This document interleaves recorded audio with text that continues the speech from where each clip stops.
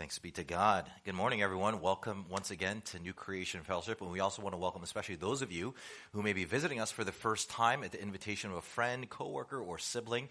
If this is your first Sunday with us and even a first Sunday at church, welcome, welcome, welcome. We're so honored to have you as our guest, and we hope our time together will not only be educational, but perhaps even edifying, as well as an opportunity to experience who this God that we Christians adore and center our lives around. So without further ado, would you mind bowing your heads and asking for the Lord to bless our time together? Let's pray. Father, we ask that you would speak to us as you promised, you said you would in your word. Lord, there is something profound. There is something supernatural. There is something cosmic that happens when the saints gather around so that the word could be preached, so that the word could fall on the soil of our hearts and bear forth good fruit that is for the good of this world. Father, we have journeyed in this life for the past 6 days where we have been confronted with our own sins as well as with the sins of others. We have been aware of how broken and distorted this world is. And now, Lord, we ask, after such a disorienting trek in the world, that you would once again realign our hearts in the right direction and that our minds would follow so that we would be full of integrity, that we would be whole, and that we would therefore be committed in living for you and therefore being a source of tremendous blessing to our families, to our friends and coworkers, and to the city that we call home. Oh God, would you now bless this message in spite of the one who brings it? For we ask all these things in Jesus' name. Amen and amen. One of the things that we all know, especially if you grow up in this city, is that anything that has value will have a counterfeit. Again, anything that has value will have a counterfeit. We know this probably more than anyone in this particular city. But just in case you're not, some common and obvious examples, just to name a few. Money is very valuable in our society, and hence you have counterfeit money, right? Expensive art, like the Mona Lisa, very, very valuable in our society, which is why you'll see counterfeit copies of it in the hallways of the rich trying to fool their rich friends. Rolex watches, Louis Vuitton purses, yes, all the things that we find valuable in this life that is recognized as valuable will have a counterfeit. And this is also true when it comes to obedient living. Obedient living. Just in case you're not aware, Christian, the God of the universe let's back it up. The God of the universe, takes great delight and he finds great value in the life that is filled with obedience. God takes great prize. He takes great value when he sees someone made in his image obeying him, which is why you see in the Bible verses like 2 Chronicles chapter 16 verse 9, which reads as follows: "For the eyes of the Lord run to and fro throughout the whole earth to give strong support to those whose heart is blameless towards him." God takes great delight and he values and he sees as priceless an obedient life, which is why he searches after it, kind of like the way a pirate would voraciously search after priceless treasure, which also means, therefore, that there is the kind of obedient life that God finds absolutely worthless. Why? Because just like those fake Rolexes that you can find on Canal Street, fake obedience is counterfeit obedience. They're utterly worthless to him. You see, the Bible teaches us that there is a right way to obey God and there is a wrong way to obey God. And if you ever read through the Gospels, one of the things that you easily pick up is how Jesus cannot stand, more than anything, how he hates with full passion a person claiming to be obedient, trying to be obedient, when in fact they are not obedient at all. Who am I talking about? I'm talking about the religious hypocrites that he constantly criticized his days, right? The Pharisees, the Sadducees, the religious leaders of the high council. God does not love fake obedience. He does love genuine obedience. And as followers of Jesus, where we make it our life ambition to be pleasing to God, and of course the primary way that we please God is by obeying him, we ask ourselves the question, how do we know that we are offering genuine obedience to the Lord that is favorable, delightful, that is priceless in his eyes, or that we're offering the kind of obedience that's utterly worthless that he just says is junk? Well, to help us today in that endeavor, the Apostle Peter is going to teach us in 1 Peter chapter 4, verses 1 to 6, the elements of genuine obedience, the core elements of what makes up genuine obedience, in the hopes that as we come to understand it, we could therefore prevent ourselves from giving to the Lord obedience that is no obedience at all, but instead nothing but spiritual junk. And so with that in mind, three things Peter is going to teach us today in our passage about the elements of genuine obedience. And here they are. Number one, first, genuine obedience requires right thinking. Genuine obedience requires right thinking. Number two, genuine obedience requires the right motive. And then finally, genuine obedience is a reaction to the right cause. So genuine obedience requires right thinking, the right motive, and it must always be a response to the right cause. And so, without further ado, let's jump right in. First, genuine obedience requires right thinking. You know, one of the things that I really love about being a young father of four also happens to be what I really hate about being a father of young four. You see, all four of my children, Kara, Judah, Leah, and Selah, I think that's all their names, right? They go to bed very early, around 6:30, 7 o'clock, and I love it because that means I have the rest of the evening to myself, with my wife, or with some of you guys who come over for dinner. I love it. And yet at the same time, because they go to bed so early, I hate it in the fact that as a result of that early bedtime, they get up very, very early. I hate when they get up right at my bedside at 5 o'clock to 5:30 in the morning. I would literally wake up, and my son would just look at me, waiting for me to wake up. Hi, Daddy.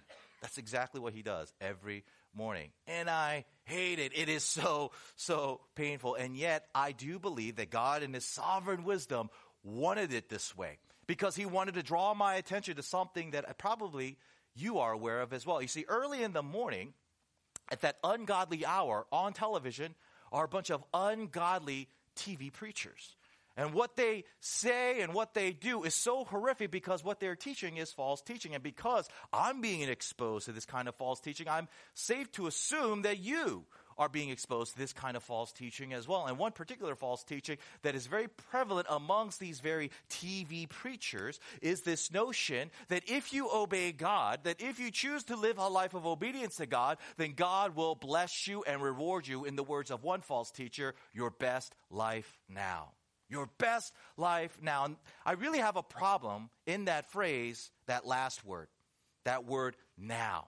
You see, there are some Christians out there who believe that if you live a life of obedience, that God will then reward you with various blessings of sorts, whether it's material blessings like a big bank account, a big house, a big car, a big yard, or bless you with relationships like a great marriage, a healthy family, right?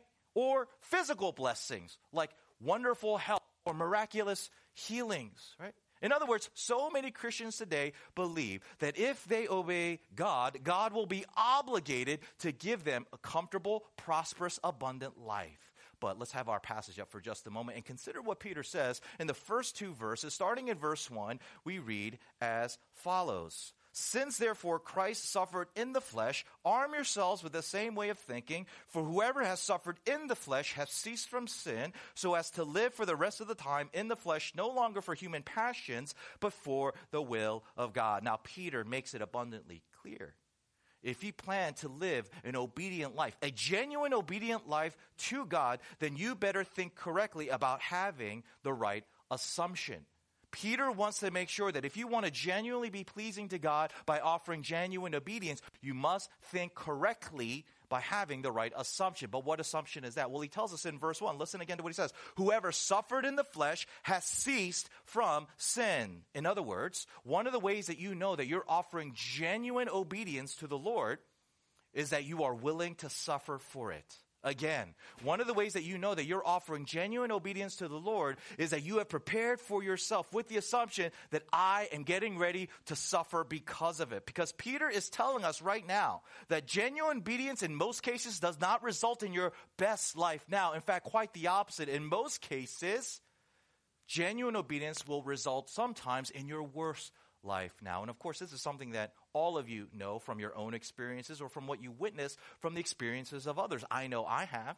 You know, my previous church, there's a wonderful dear lady by the name of Judy.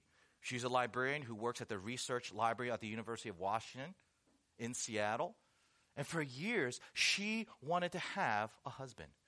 A godly woman who any man would be crazy lucky to have as a spouse. And yet for years and years of praying and fasting and waiting, she's never had a husband. She's never been married. She's never had intimacy. She's not the 40-year-old virgin. She is literally the 50-year-old virgin. Now she's probably the 60-year-old virgin. And yet through it all, she has maintained her sexual purity. She has maintained her faithful devotion to God.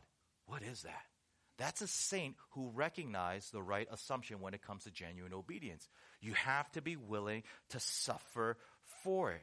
Hear me when I say this. We do not live in a world that will reward you for living an obedient life to God, because we live in a world filled with people, systems, and institutions who are hostile to God, that are hostile to God, and therefore will be hostile to you as you attempt to live a life of pleasing obedience, genuine obedience to the God that it hates.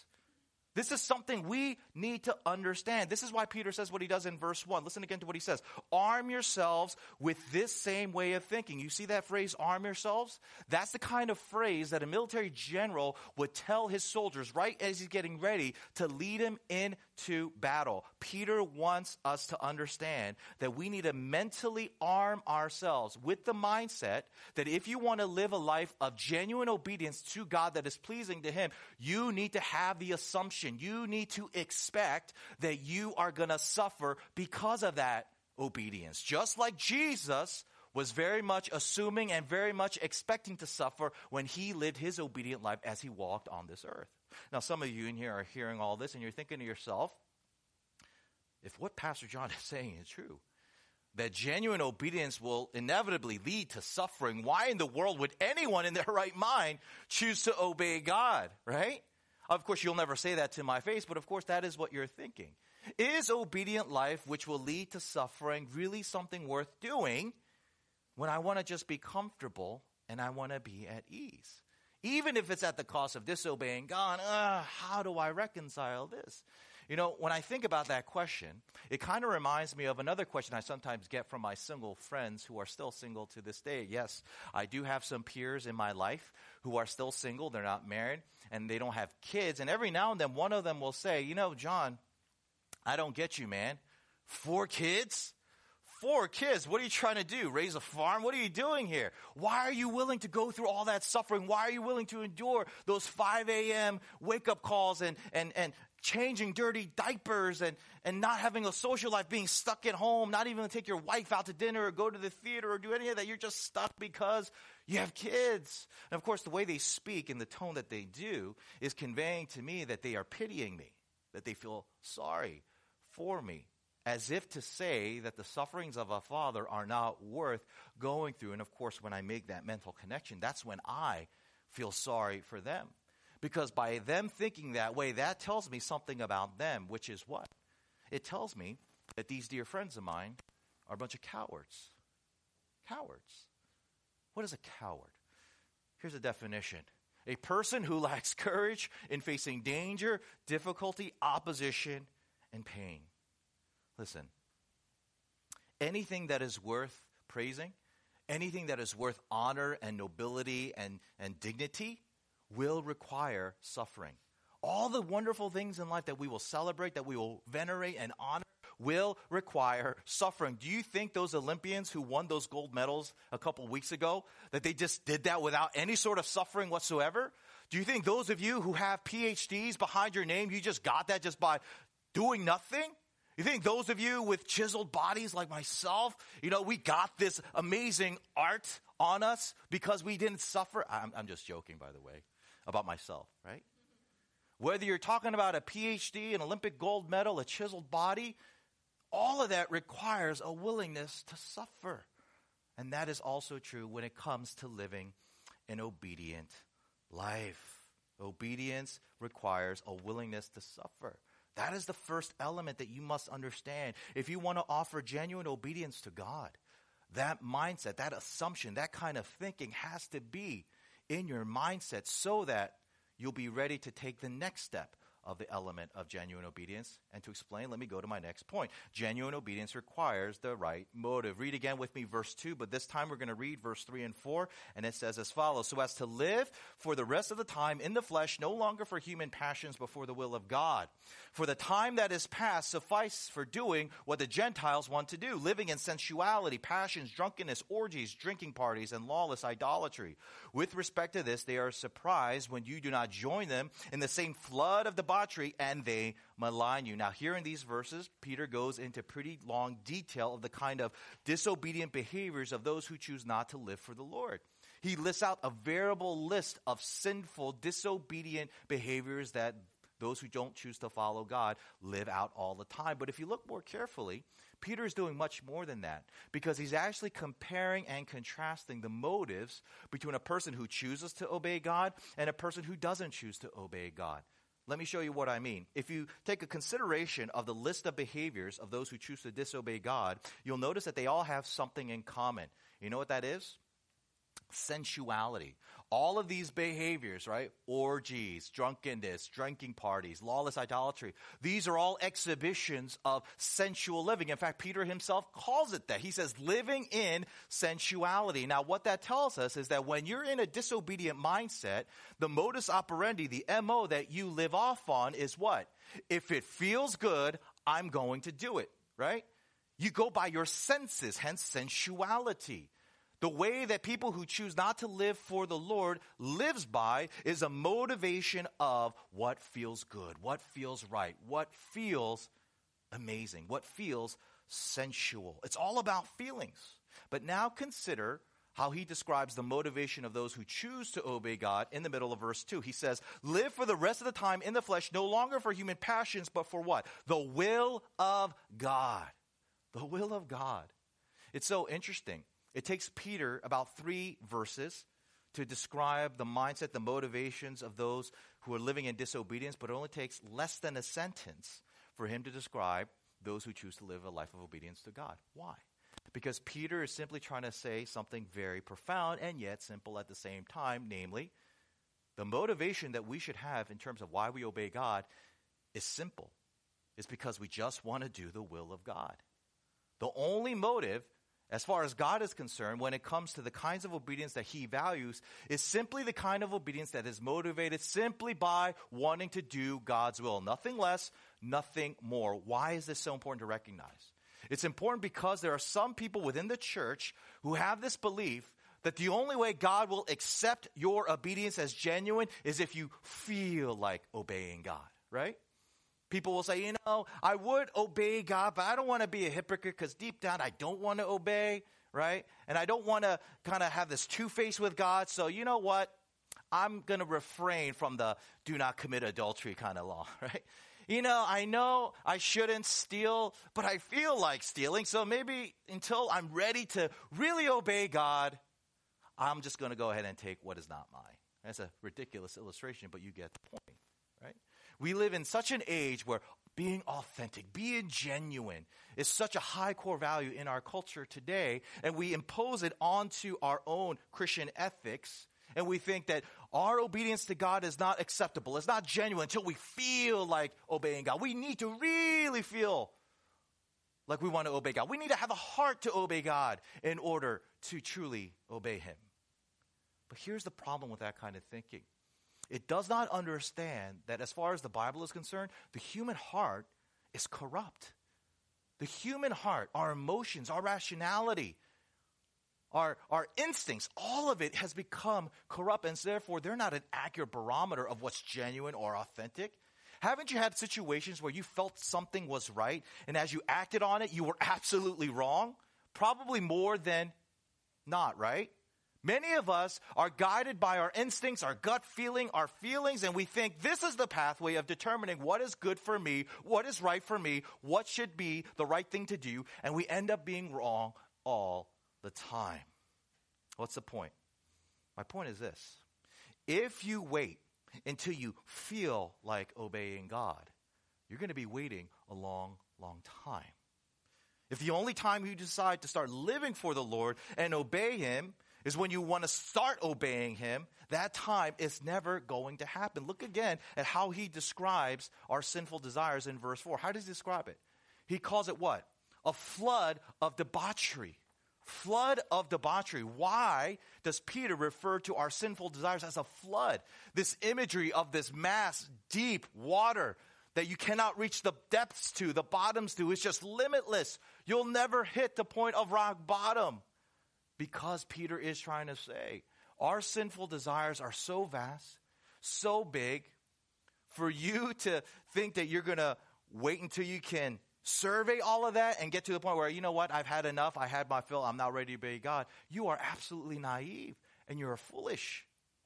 You will never get to a point where after living a life of sinfulness that you think, I'm just going to have my fill, and then when I'm a little bit older, when I have a little bit more responsibilities, then I'll, wake up, then I'll 정신차려, then I'll just kind of get my act together. But for now, I'm just having fun.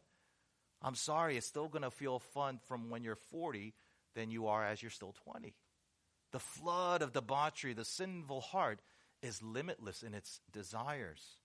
The only way you will be able to make a click and offer a genuine obedience to God is not waiting until you're finally satiated from wanting to sin. It's simply when you choose to say, I am going to live for the will of God.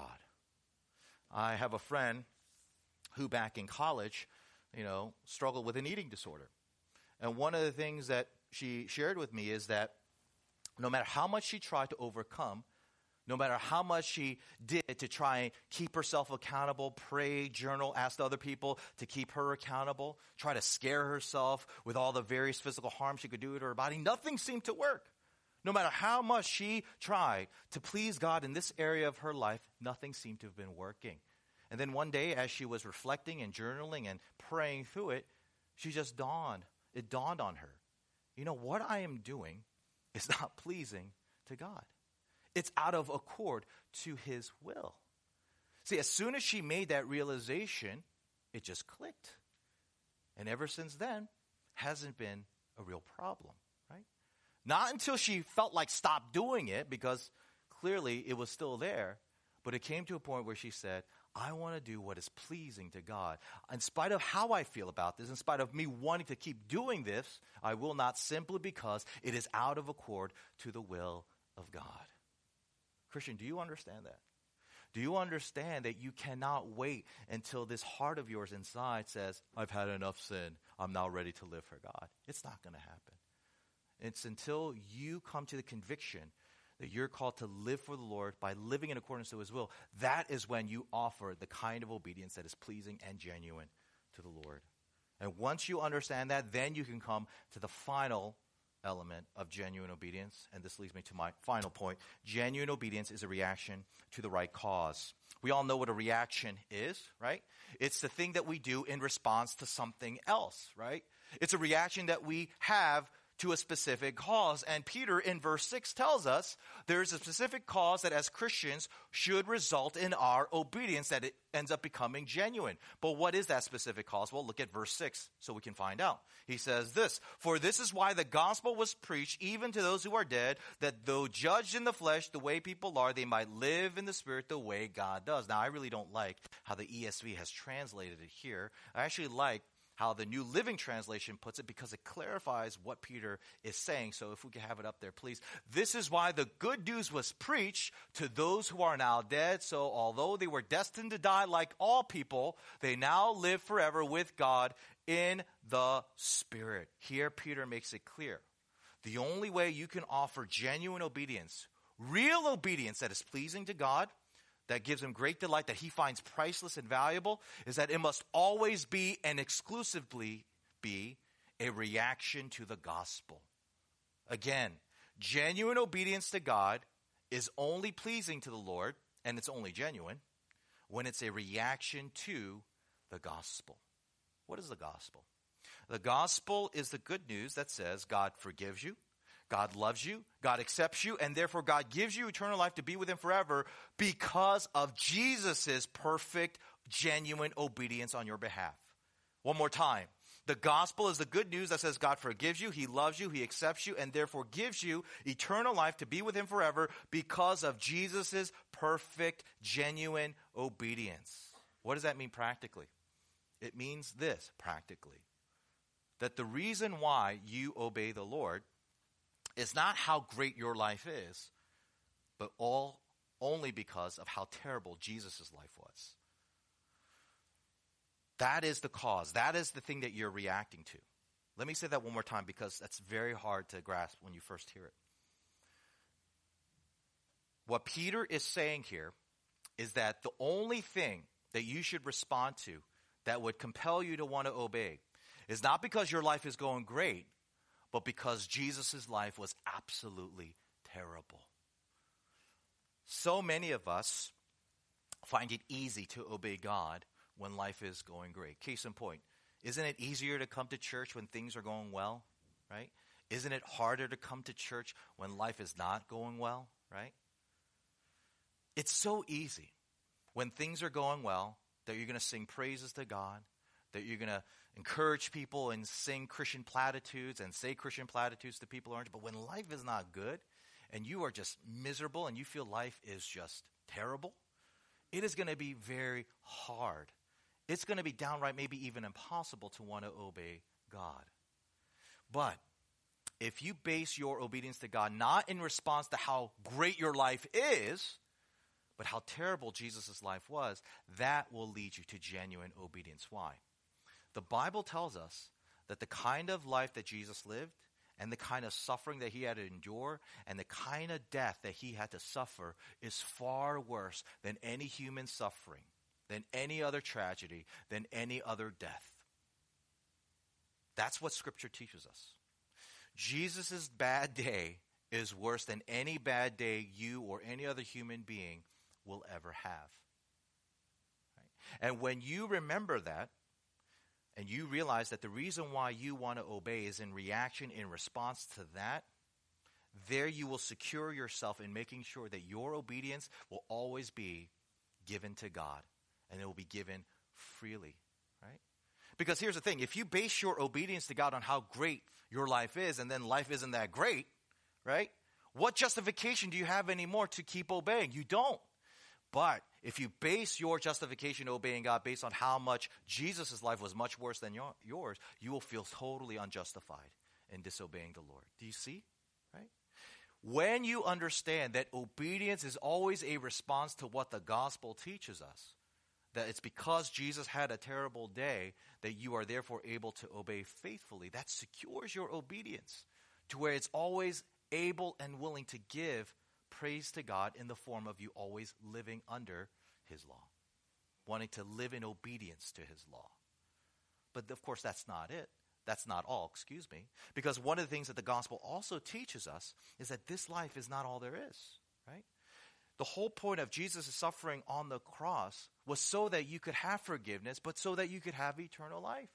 The whole promise of Jesus' death on the cross is so that you will not end in death, but that you will end up in paradise, right? That you will end up in eternity in bliss and joy, that you will end up in his presence, right?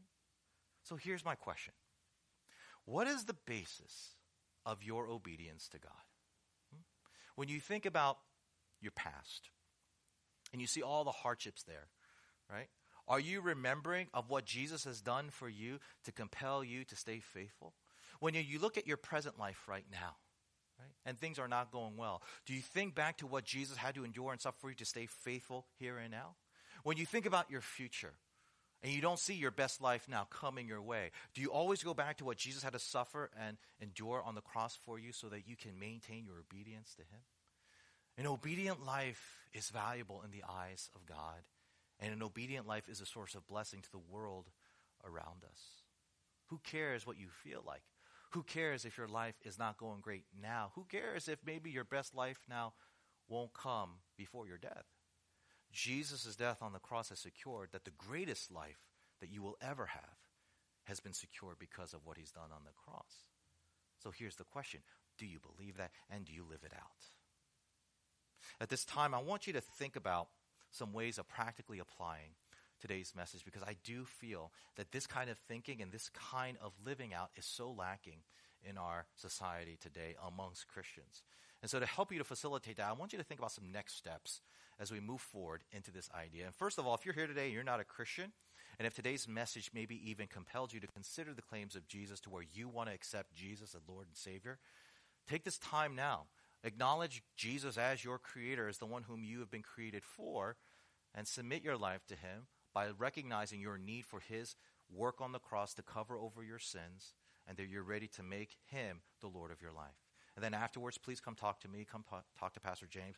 We would love to help you in your next steps in response to that. Number 2, take some time this week and read over the following statements on your way to work or school. And maybe you can even write this down for those of you who have a pen. Obedience can result in more suffering, not less. Obedience doesn't require me to feel like it to be genuine. And obedience is only genuine when it's response to what Jesus will suffer for me to the point of dying a humiliating death on the cross for my sins. I think it's so vital to constantly be reminded of these truths. Maybe even while you're showering or brushing your teeth, you can just have it up on the post-it mirror and you just think and think and think. Think about the fact that Jesus was willing to obey God knowing that he would have to suffer for it. Think about the fact that Jesus didn't feel like going to the cross, but he did it anyway for you. Yeah, did you know that? Jesus didn't feel like obeying the Father. Just think about his prayer in Gethsemane the night that he was betrayed. What did he keep saying? If it's possible, Lord, take this cup away from me. I don't want to go to the cross. I don't feel like it. But nevertheless, not my will, but your will be done. Maybe you can ask for the Lord to help you grow in not depending so much on how you feel, but depending more on what God's will is for your life, especially in the area of your obedience to him. Finally, number 3, pray for a fellow Christian in your life who you know may be struggling. They may be struggling in an area of life. They might not call it a struggle, but they're basically living in sin. And you know that they're living in sin. Would you take some time praying for them and maybe even taking some of the knowledge that you got from today's message and seeing how you can share this with them. Encourage them with it. Don't beat them down with it. But maybe you can help them to see some of the misconceptions or the wrong expectations that they may be carrying that's inhibiting them from living a life of obedience that God takes great delight in. And then keep praying for them and maybe even ask your Oikos group members to pray for this person. Let's close our eyes and pray for the Lord's blessing. Father, we ask that you would help us to see that obedient living is so precious in your sight. Father, so many of us have taken advantage of your grace, and we've kind of watered down the need to obey you. But Lord, if the gospel is to change us, Lord, it is especially to change us in our desire to please you, in our desire to give you what is valuable in your eyes. And so, Lord, we pray that we want to be valuable in your eyes, not because we ourselves are valuable, but because Jesus has made it possible for us by the power of your Spirit and by the sanctifying of your word to make us more like him, to be obedient like him, to be willing to suffer as a result of obedience, to be willing to go through in obedience even when we don't feel like it. Father, we've been too governed by our senses for too long. We've been governed by what we feel like doing and not what we should be doing in light of what your will says. Oh God, would you help us to not be that way anymore, but instead to be a people who are driven by a commitment of wanting to seek first your kingdom and your righteousness, and thereby being a blessing to the world that we live in. We ask that you would hear us now, for we ask all these things in Jesus' name. Amen. We're now